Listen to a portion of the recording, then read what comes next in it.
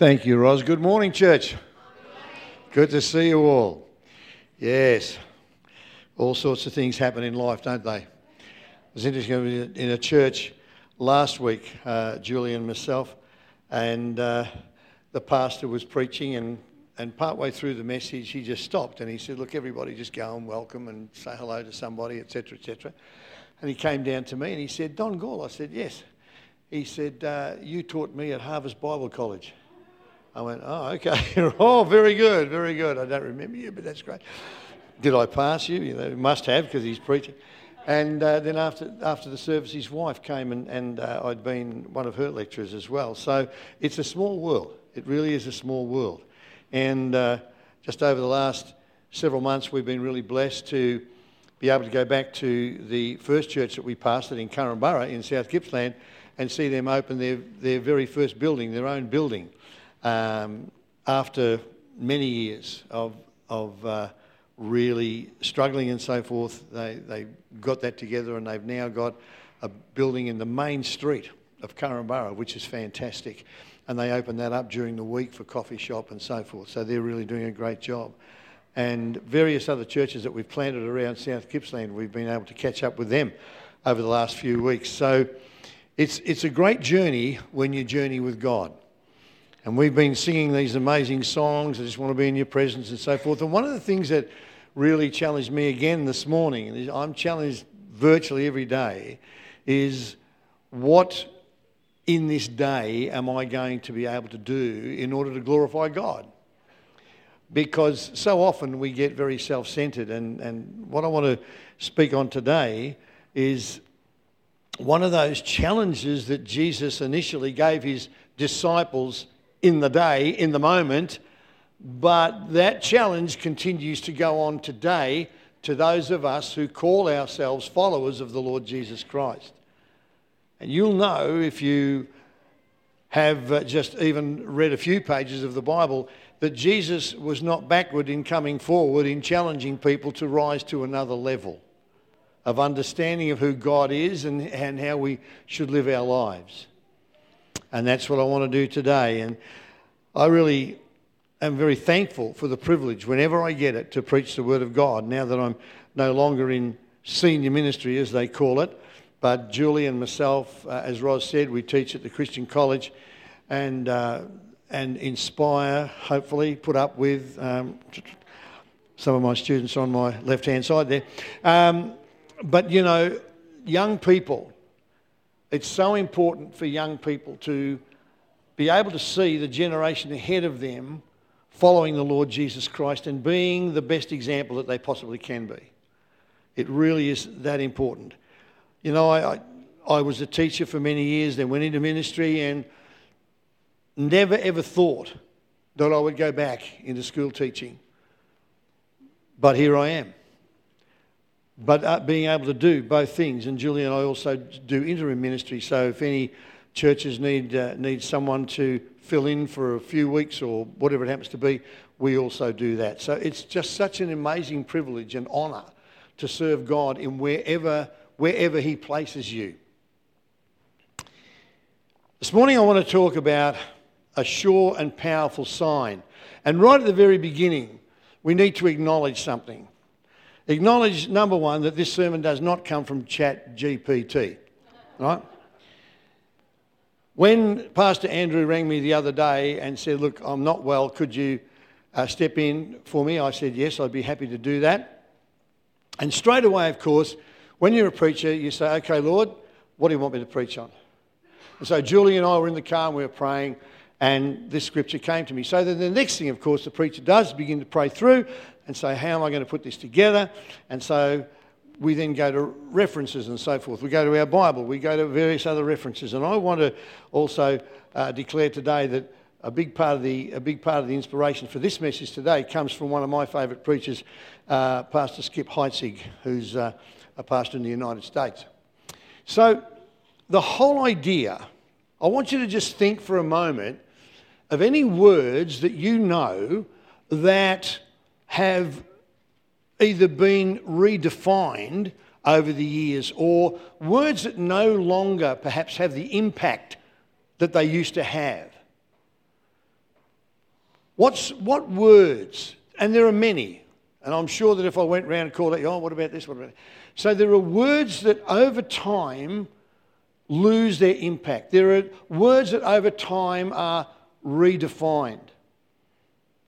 And we as Christians need to be very, very careful that we're not deceived into redefining some biblical words in particular so that we are pleasing the world, but in fact we're losing our footing in Christ.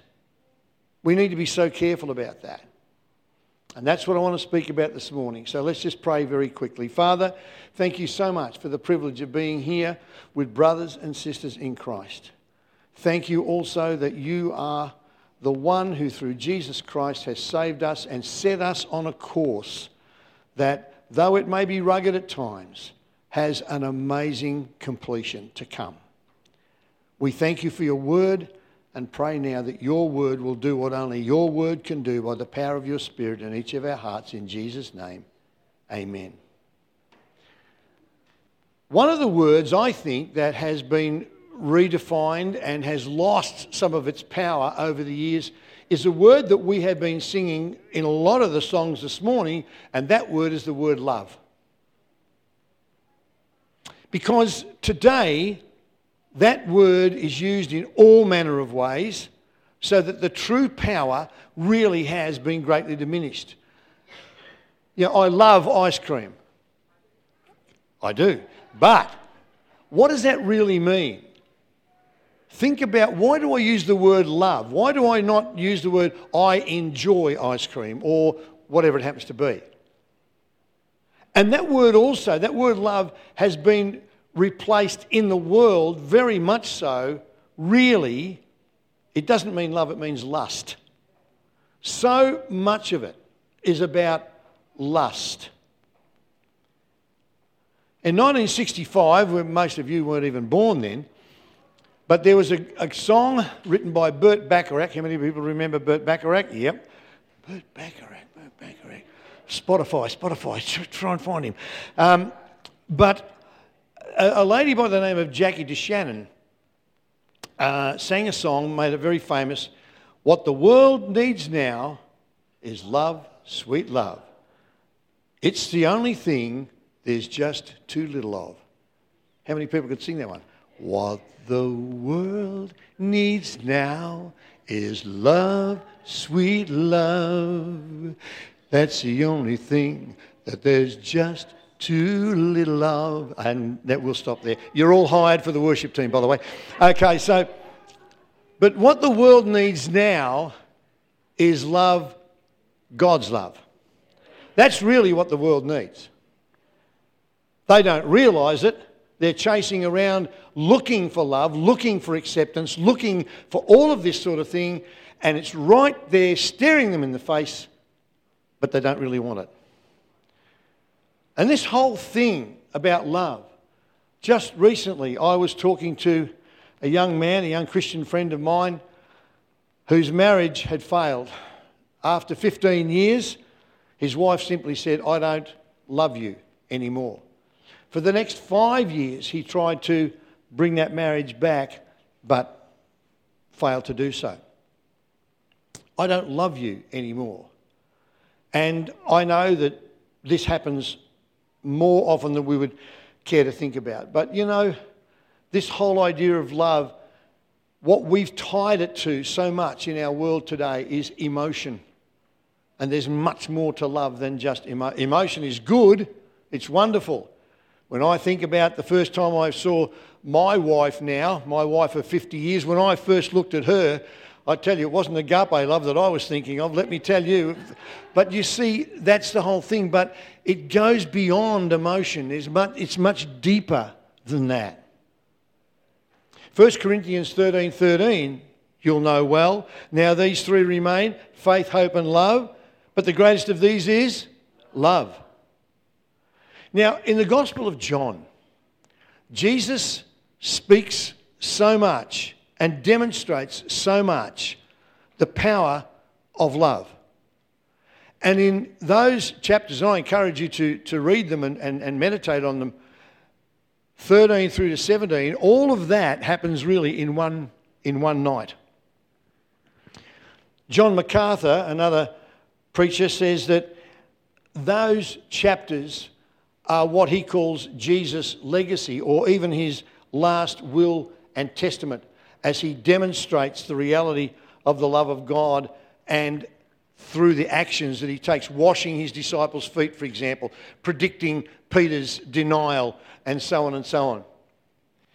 But I want to read from John 13 this morning, starting at verse 31, and it says this: When he, that's Judas, had left, Jesus said, "Now the Son of Man is glorified, and God is glorified in him. If God is glorified in him, God also will glorify him in himself and will glorify him at once. Little children, I am with you a little while longer. You will look for me, and just as I told the Jews, so now I tell you. Where I am going, you cannot come. I give you a new command: love one another. Just as I have loved you, you are also to love one another. By this everyone will know that you are my disciples, if you love one another." "Lord," Simon Peter said to him, "where are you going?" Jesus answered, "Where I am going, you cannot follow me now, but you will follow later." "Lord," Peter asked, "why can't I follow you now? I will lay down my life for you." Jesus replied, "Will you lay down your life for me? Truly I tell you, a rooster will not crow until you have denied me 3 times. And we know that that's exactly what happened. At verse 31, he says, "Now the Son of Man is glorified." Jesus was not glorified in other things that were declared about him prior to this. But now, as Judas leaves the room, his exit to go and finalise his betrayal of Jesus is the trigger to Jesus being glorified. This is the moment now. And the weirdest thing, the thing the world doesn't understand, is that what glorified Jesus was his death on the cross. It glorified Jesus and it glorified the Father. And while the world stood around and mocked him and spat on him and did all of the horrendous things that they did to him, all the while God was being glorified through that incredible sacrifice. So that process of glorification was from the crucifixion, his time in the tomb, his resurrection, his ascension, and finally his being seated at the right hand of the Father. Some call it his coronation. Now, the disciples, as Jesus is speaking through chapters 13, 14, as we know them, he wasn't sort of saying, "Okay, now we're up to chapter 14 now, boys, I want to tell you something else." When he was going through all of this teaching, the disciples were finding it incredibly difficult, because while Jesus was with them, they were strong, they were focused, they were on track most of the time. But to think that Jesus was now saying to them, "I'm leaving," that was absolutely doing their head in. And this is why things like the words of Peter, "Lord, where are you going? Why can't I go? I'll follow you anywhere." He didn't understand, of course, at that stage, what was actually about to happen. Even though Jesus had prepared them for all of this, they still didn't grasp it. It's kind of like students at school. You tell them and you tell them and you tell them, don't you, Ellie? And they don't get it. And you go home at night and you find the nearest brick wall and you bang your head. No, you don't. No, you don't. You pray for them. But the thing is that so often, think about it yourself. I remember in year 11, or what was Form 5 back in my day, our economics teacher, Mr. Winter, used to stand there and we'd say, "Sir, we don't get this. We don't get this." And he used to say, "Boys, the penny will drop. The penny will drop." And sure enough, just at the right time, for most of us anyway, the penny did drop. But you know, that's the whole thing. Somewhere along the line, the penny has to drop. So Jesus, in these words in verses 34 and 35, says this: I give you a new command. Love one another. Just as I have loved you, you are also to love one another. By this, everyone will know that you are my disciples if you love one another. So there's three things in this final set of instructions, if you like, that Jesus says. And it's things that we now, by loving, that's what we are fulfilling, something that Jesus, or we should be fulfilling anyway, something that Jesus taught at that time. And there are three things that I want to just bring to you this morning. Number one, what to do. Number two, how to do it. And number three, why we should do it. So, what to do? What to do is to love one another. Now, why, I might ask myself, is this a commandment? Since when does love become a rule to keep? Doesn't love just flow naturally out of us? No. Anyone who's in a family and has siblings, anyone who's been married for more than 12 months, anyone who has an obnoxious neighbour, or maybe there's just somebody even in church, dare I say. No, and we know that love just does not come naturally. And what can we blame? We can actually blame the fall. Right back then. It's then when people began to become self-centred, self-oriented. Not self-aware, that's a different matter, but self-centred and self-oriented. You know, I was reading something recently which says that approximately 1 in 3 pictures taken on smartphones are selfies. Now, I don't know about you, but I take terrible selfies, but I maybe take terrible photos all around, but 1 in 3. And we are so self-centred. What about me? What's in it for me? This is the attitude that, generally speaking, we have. So in calling it a commandment, Jesus actually is summing up all the commandments that have ever been given. Because remember, he was also asked by a Jewish leader at one time, what was the greatest commandment? And he answered, love the Lord your God with all your heart, with all your soul, and with all your strength, and with all your mind, and love your neighbour as yourself. On these 2 commandments hang all the law and the prophets. Love God, love people. Love God, love people, in that order. And everything else hangs on that. So love becomes what we call the irreducible minimum by which all other commandments are fulfilled. Think about this.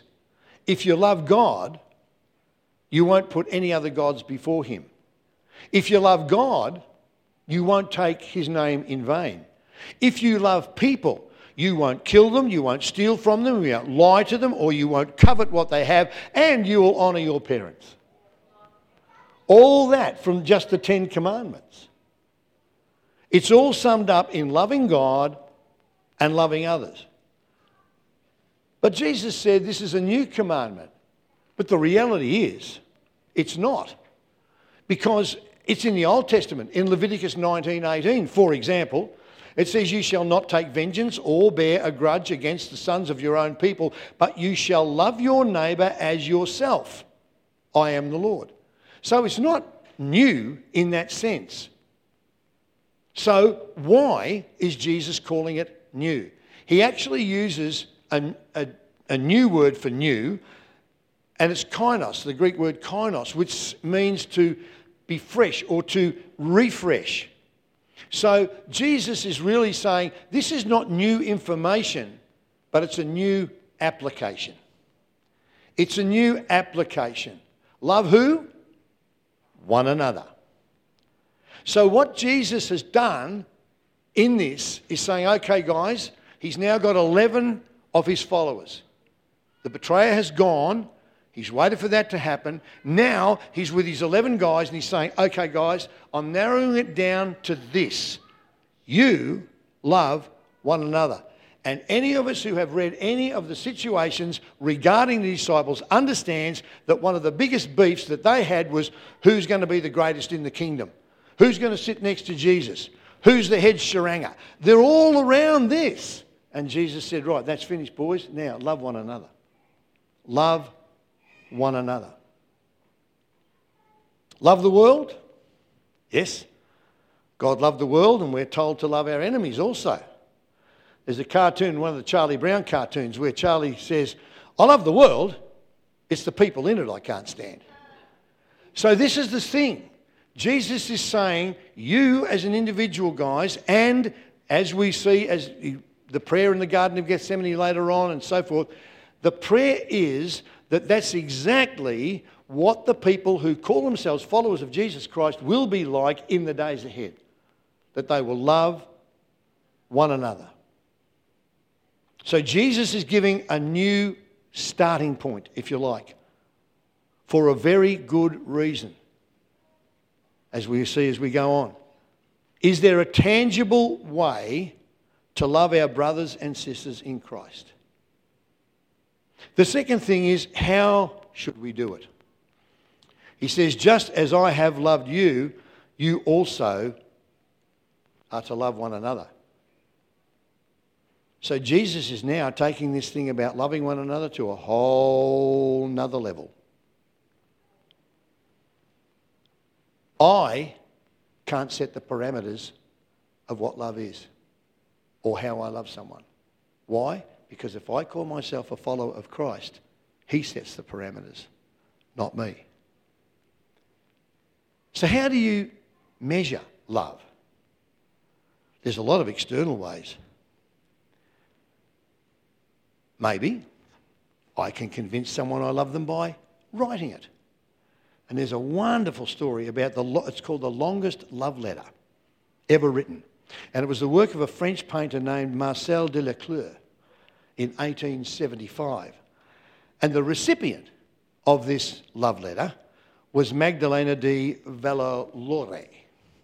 Now what he did was send her a letter that contained the phrase, I love you, wait for it, 1,875,000 times, which was 1,000 times the calendar year of 1875. Now I think after the first page she probably got the message. I don't know how many pages that turned out. You mathematicians, if it was 30 lines, how many pages it turned out. Isn't that romantic? Well, no, not really, because what he did, he didn't pen the thing in his own hand. He actually hired a scribe to do it. Well, I mean, you're a painter. You're going to waste your time writing that? Get somebody else to do it. Well, how else can I show love? Oh, a kiss. That's how I can show love. Well, the world's longest kiss. 58 hours, 38 minutes and 38 seconds. A Thai couple from Thailand in 2013, who broke the previous record of 31 hours some. And was the young English couple. And the reason that the young English couple stopped at 31 hours is because they both fainted for lack of oxygen. That's true. But see, the new standard of love is to do it like Jesus did it. In John 15, 12 and 13, for example, he says, this is my command, love one another as I have loved you. No one has greater love than this, to lay down his life for his friends. Wow. And of course, he's talking here about the cross, the ultimate demonstration of God's love. So, what does that mean to us?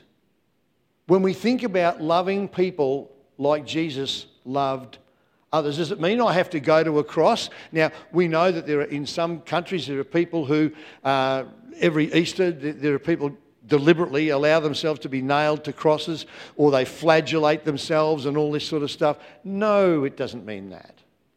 It doesn't mean that. What it means is that true love is sacrificial. It's also unconditional. Again, the cross. Father, forgive them. You know, if I was nailed to a cross, had been falsely accused, first of all, and then nailed to a cross, I don't think the first words that I'd be thinking about was, Father, forgive them. I'd be saying, Father, get them! And then get me off this cross. Wouldn't you? But Jesus said, Father, forgive them. Why? Because they don't know what they're doing. The devil always overplays his hand. His love is never ending and it's non-reciprocal. Romans 5:8 tells us that. It said, God proves his own love for us in that while we were still sinners, Christ died for us. So we didn't have to sign papers. We didn't have to come and say, oh, Jesus, I want to follow you and here's my signed declaration. And Jesus said, right, you're in. No, while we were still sinners, he loved us when we didn't want to have anything to do with him.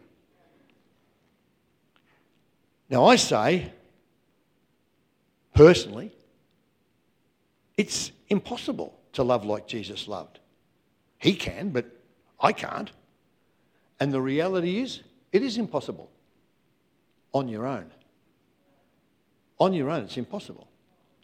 But as a Christian, the Bible tells me that I am in Christ, which means that I've got a reservoir of love that never runs out. Romans 5:5 says, God's love has been poured out in our hearts through the Holy Spirit who was given us. So if I'm a Christian, I'm a new creature in Christ. Old things have gone, new things have come, one of which is the pouring of the Holy Spirit into my life to enable me to draw on that reservoir of love or grace or forgiveness or whatever I need at any time of the day because I am in Christ.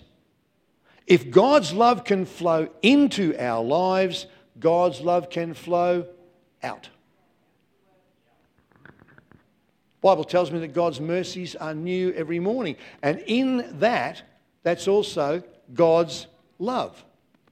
It's new every morning. There's a new supply. God never says, oh, I've got nothing left to give you. We would be absolutely, as the old Aussie word is, we'd be cactused if God said that.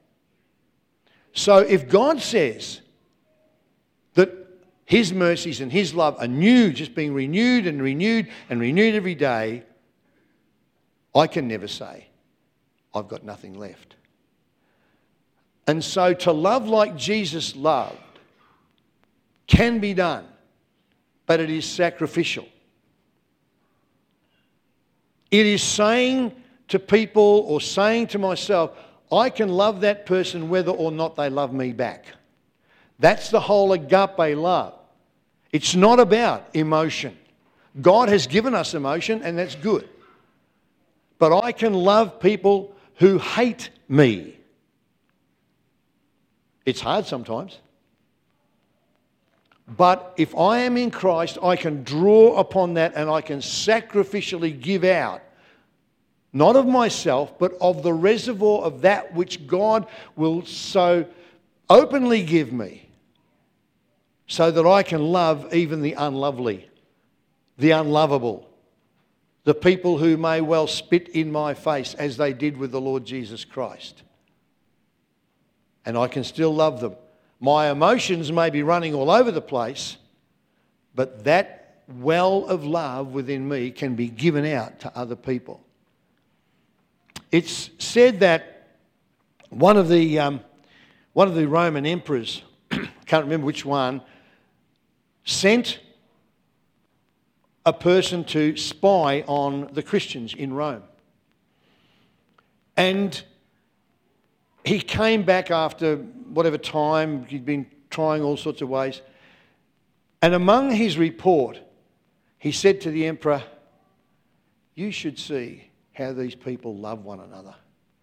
That was the thing that really struck him. There was a whole lot of things that they did as far as their services were concerned, but the thing that really struck him was the way that they tangibly loved one another. They gave up certain things for each other.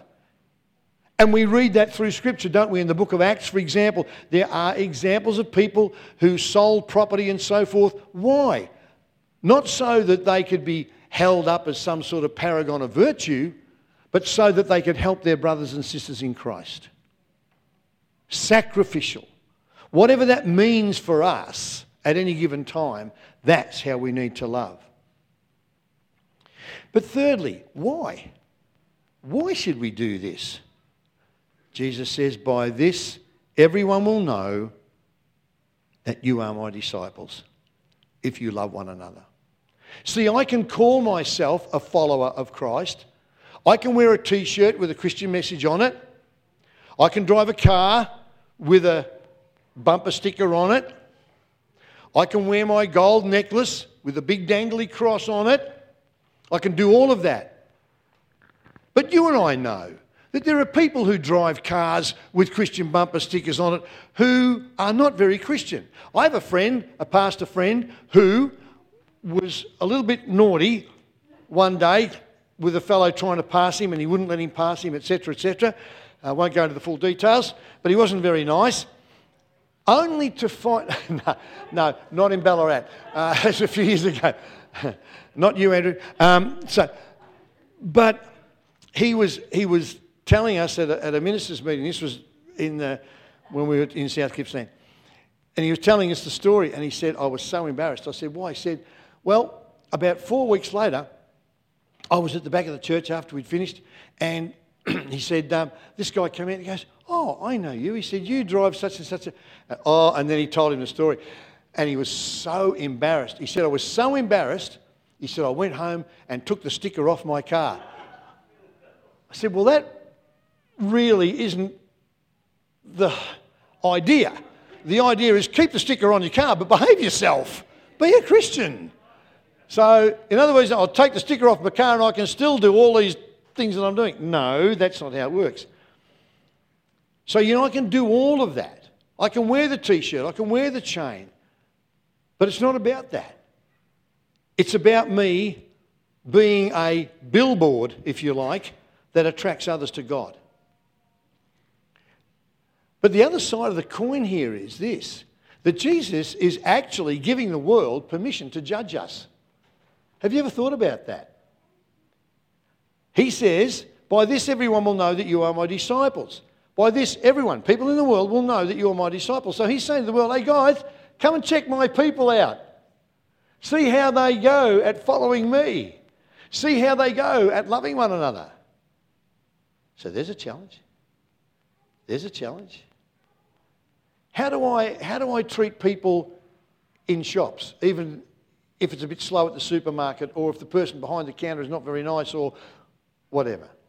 How do I handle myself and hold myself in public or even in those private times when I don't think anybody can see me?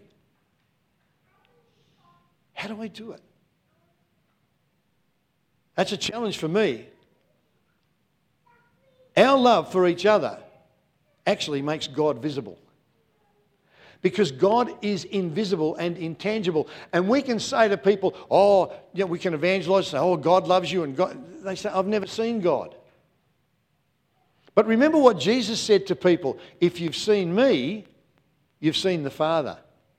We should be able to say, if you've seen me, you've seen Jesus. Now, that doesn't mean I have to go around with a robe and sandals on and everything like that. But in my behaviour, in my attitude, if you've seen me, you've seen Jesus. So it's not about bumper stickers, it's not about t-shirts, it's not even about my wonderful theological knowledge. People don't want to know about your wonderful theological knowledge. They want to know how genuine you are as a follower of the Lord Jesus Christ.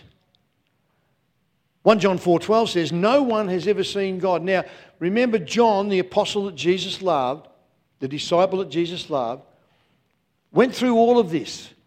And years later, he's writing 1 John, what we call 1 John. So he's had a lot of time to think about this. And he says, no one has ever seen God. If we love one another, God remains in us and his love is made complete in us, or his love is brought to full expression in us. So John has had a lot of time to think this through. And so he's challenging the people of God even then to understand that if we are going to truly represent the Lord Jesus Christ, the world has to be able to see us as a visible and tangible sign of the reality of what a Christian is. So the telltale sign that we belong to God is the authentic, selfless love that we have for each other. John Stott says, we cannot proclaim the gospel of God's love with any degree of integrity if we don't exhibit it in our love for others. So we have to be authentic in the love that we demonstrate one to the other. So how do I evaluate my life? Do I evaluate my life by the friends I have on Facebook or the followers on X, formerly Twitter, followers? Is that how I evaluate my life? Do I evaluate my life by the people who tell me they love me? Do I evaluate my life by the degrees I have or how many times I can run around the block? How do I evaluate my life? Do I evaluate my life by the number of gold medals I've won at the Olympic Games? I've won none, by the way. How do I evaluate my life? Why not evaluate my life by love? By the love I have for the people I know. If I can evaluate my life like that, everything else will fall into its proper perspective.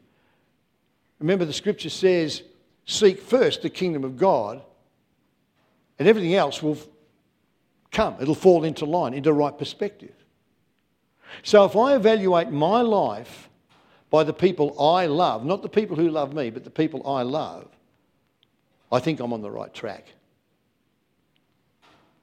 And so we understand when we look at the words that Jesus has spoken then, and those words are applicable to us now, he is actually taking us to a far higher level of living and understanding of life than what we really can imagine.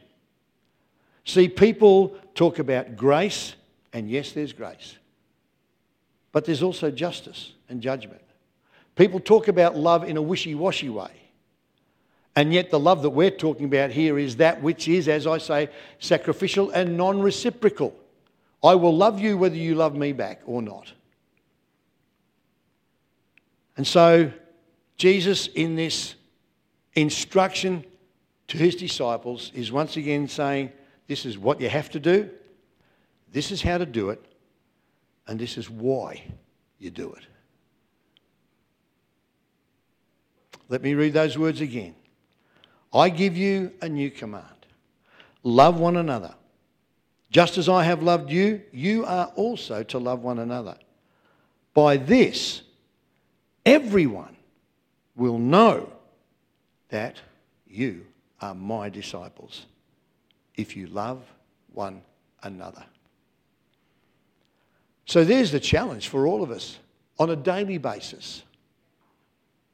To love the unlovely, to love the unlovable, to love the people who don't love us back, because we can draw on that unending reservoir of love, grace and mercy that God has poured into our hearts by his Spirit. Would you stand with me for a moment? Thank you, Lord. Father God, I thank you for each and every member of this wonderful congregation at Family Life Church. I thank you for Pastor Andrew and Mel and the family, the boys, Lord. And I ask you to continue to strengthen, bless and direct their steps. And I pray for the congregation here, Lord, to really consider where each and every one of them stands, and help us all, I pray, to represent the Lord Jesus Christ so well that people will be able to say nothing else but see how they love one another. Father, we know that it's not naturally possible to do that, but it is supernaturally possible. Help us to draw upon the reservoir or the never-ending supply of love, grace and mercy that you have, so that as it pours into us, we are then able to give it out to others. So, Father, I commit each and every one of my brothers and sisters in Christ to you today. Strengthen them, direct their steps, and cause them to be visible and tangible representatives of Jesus Christ each and every day, I pray. In Jesus' name, amen and amen. God bless you, folks. Thank you so much. Now you're going to have to go out, think about someone you don't really like and tell them how much you love them. All right, we're going to give one more round of applause. You stay here. Come back. Oh, okay. I got you for a moment. Okay. Mr. Gall stepped in very last minute and he brought something like that. Okay, so we're going to honour him for the man of God he is and for the word that he carries. So let's give him another round of applause. All right. Have coffee, have tea,